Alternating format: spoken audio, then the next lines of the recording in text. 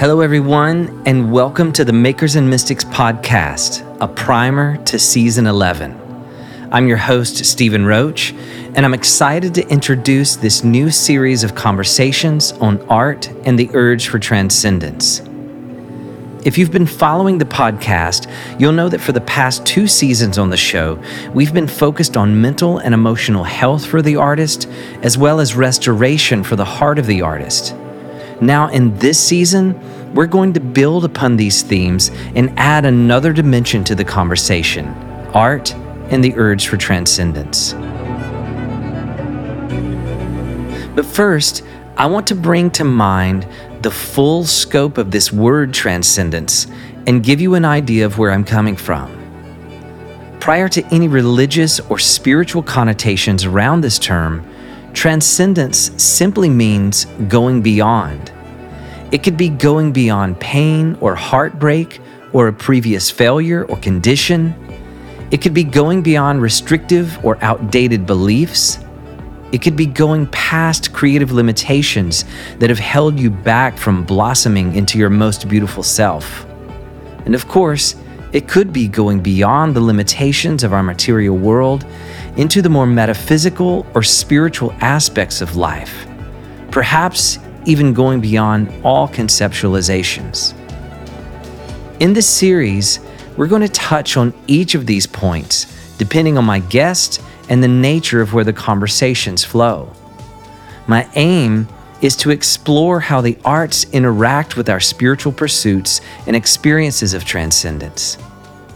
For today's introduction, I want to set the stage and share a bit of why I feel this subject of art and the urge for transcendence is important for this cultural moment and how it builds into the topics of our previous seasons on the podcast. So thank you so much for listening, and I hope you enjoy this series on art and the urge for transcendence.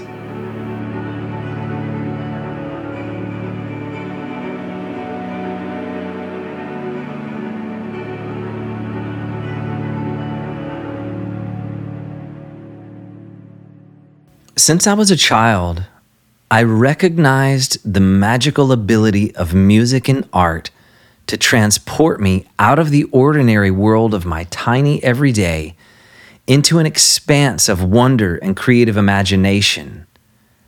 In many ways, I grew to prefer my imaginary world to the world around me.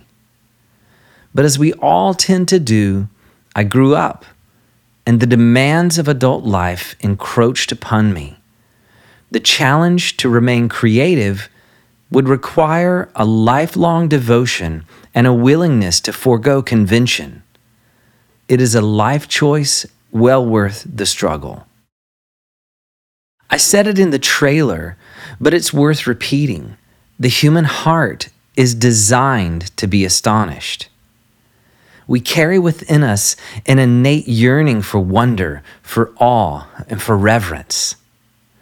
This deep-rooted urge to reach beyond ourselves and to be immersed in that which is greater than our own limitation, greater than our own materiality, is where the spiritual and the creative impulses overlap.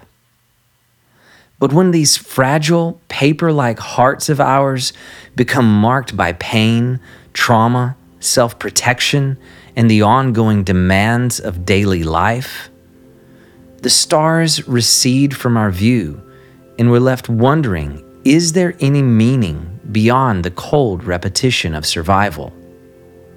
I mean, who cares about transcendence when the bills are due and there's no money in the bank? And yet, we do care, because we are born for so much more than survival. This is where many have gotten it wrong. Art, in essence, does not serve a material aim or a pragmatic function, but try living without it, and you'll learn just how ingrained it is to our mental health to experience beauty and wonder and awe. Psychologist Robert Johnson said, "A sense of reverence is necessary for psychological health.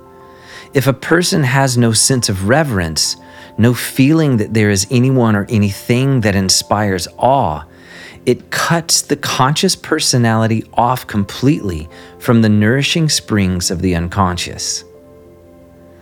So to cultivate our relationship to the arts and to recognize the ability of the arts to lift the spirit out of the malaise of our everyday is vital to the health of the individual and to our societies. On the one hand, art leads us to experience transcendence, and likewise, transcendence calls for the creation of art. Harvard professor Elaine Scarry writes in her book On Beauty and Being Just, "What is the felt experience of cognition at the moment one stands in the presence of a beautiful boy or flower or bird? It seems to incite, even to require, the act of replication." Wittgenstein says that when the eye sees something beautiful, the hand wants to draw it. And so the relationship between art and the urge for transcendence is intertwined at the root. And for all the tension between priest and performer, there remains an unbreakable bond between the two, like twins born of the same mother and each reaching for the same sky. At times, the relationship is complementary, while at others, it breeds rivalry, as if fighting for the same affections.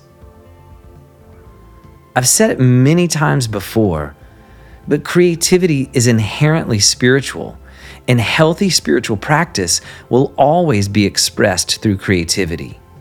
Learning to see the two as one is an ascent that will serve us well.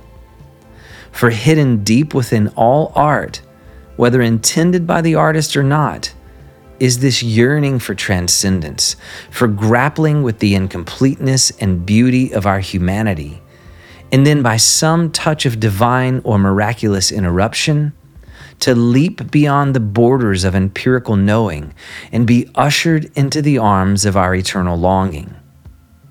This is the high calling of art, but the ways in which artist and audience get there is where liturgy and ritual come to aid. As I said in the beginning, transcendence in its purest form is a reach beyond the constraints of the everyday, that we might connect with our heart's deepest yearning, the presence of God. However, the shadow of transcendence, escapism, is born of survival and negation. It can be induced by trauma or simply boredom, and is a flight away from a reality we cannot change. So we settle for absence or diversion instead of truth. In other words, a pure search for transcendence is not so much motivated by a flight from as it is a reaching toward, whereas escapism has no ultimate aim beyond evasion. Learning to distinguish the two may determine what we experience both in art and in faith. It's a fascinating yet tragic dilemma when the rituals or practices of our faith no longer inspire the awe and reverence they were born to bear. And perhaps this says more about our own state of spiritual dullness than it does about the practices themselves, but either way, the problem must be addressed.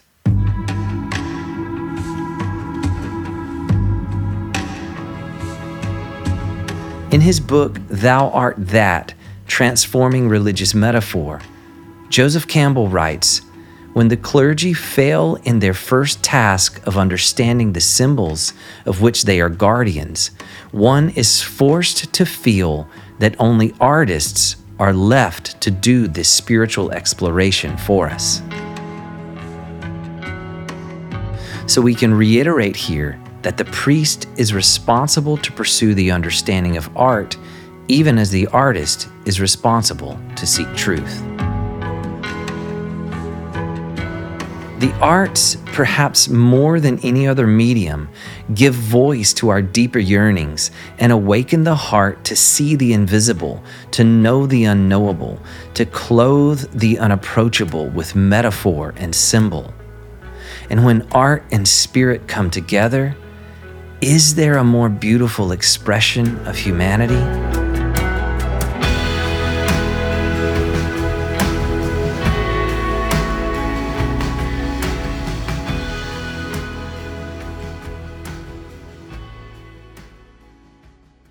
I'm thinking now of the passage in Genesis when the Creator God places Adam into an altered state, into a trance, and begins the divine creation of Eve.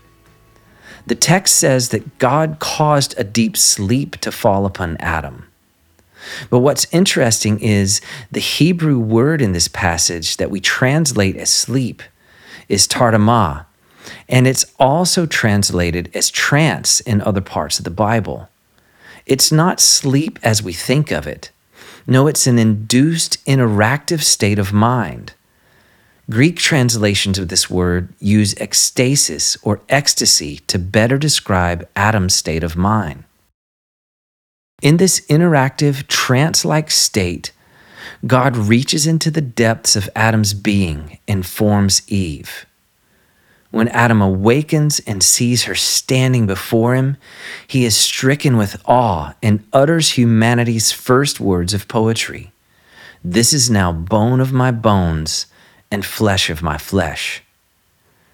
Adam's mystical union with God led to the realization of his heart's deepest cry, and it gave birth to poetry. This interactive, creative state may be comparable to what psychologist Mihaly Csikszentmihalyi refers to as flow, or the state in which people are so involved in an activity that nothing else seems to matter.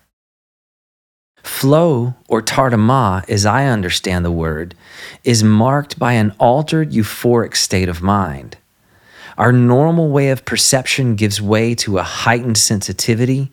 Sound and color and overlooked details are illuminated to us. The world comes alive in new ways, revealing unexplored possibilities.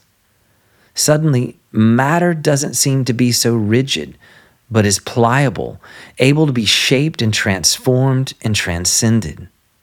We enter a state of childlike play where all things become possible. A stick becomes a sword. A closet door leads to another world. A treetop is the crow's nest of a ship at sea. The exterior world disappears as the imagination constructs a deeper layer of creative encounter. I used to think that it required mind-altering drugs to induce this dreamlike state of mind. But in reality, this way of seeing is the natural proclivity of the artist and for those who aspire to live in union with God. When we come in contact with the Creator, we become susceptible to the Creator's creativity. It only takes a gentle shifting of the way we perceive the world, and the doorway will open for us to engage this always available, always within reach, creative realm of the Spirit. Jesus said that unless you become as a little child, you will not enter the kingdom of heaven.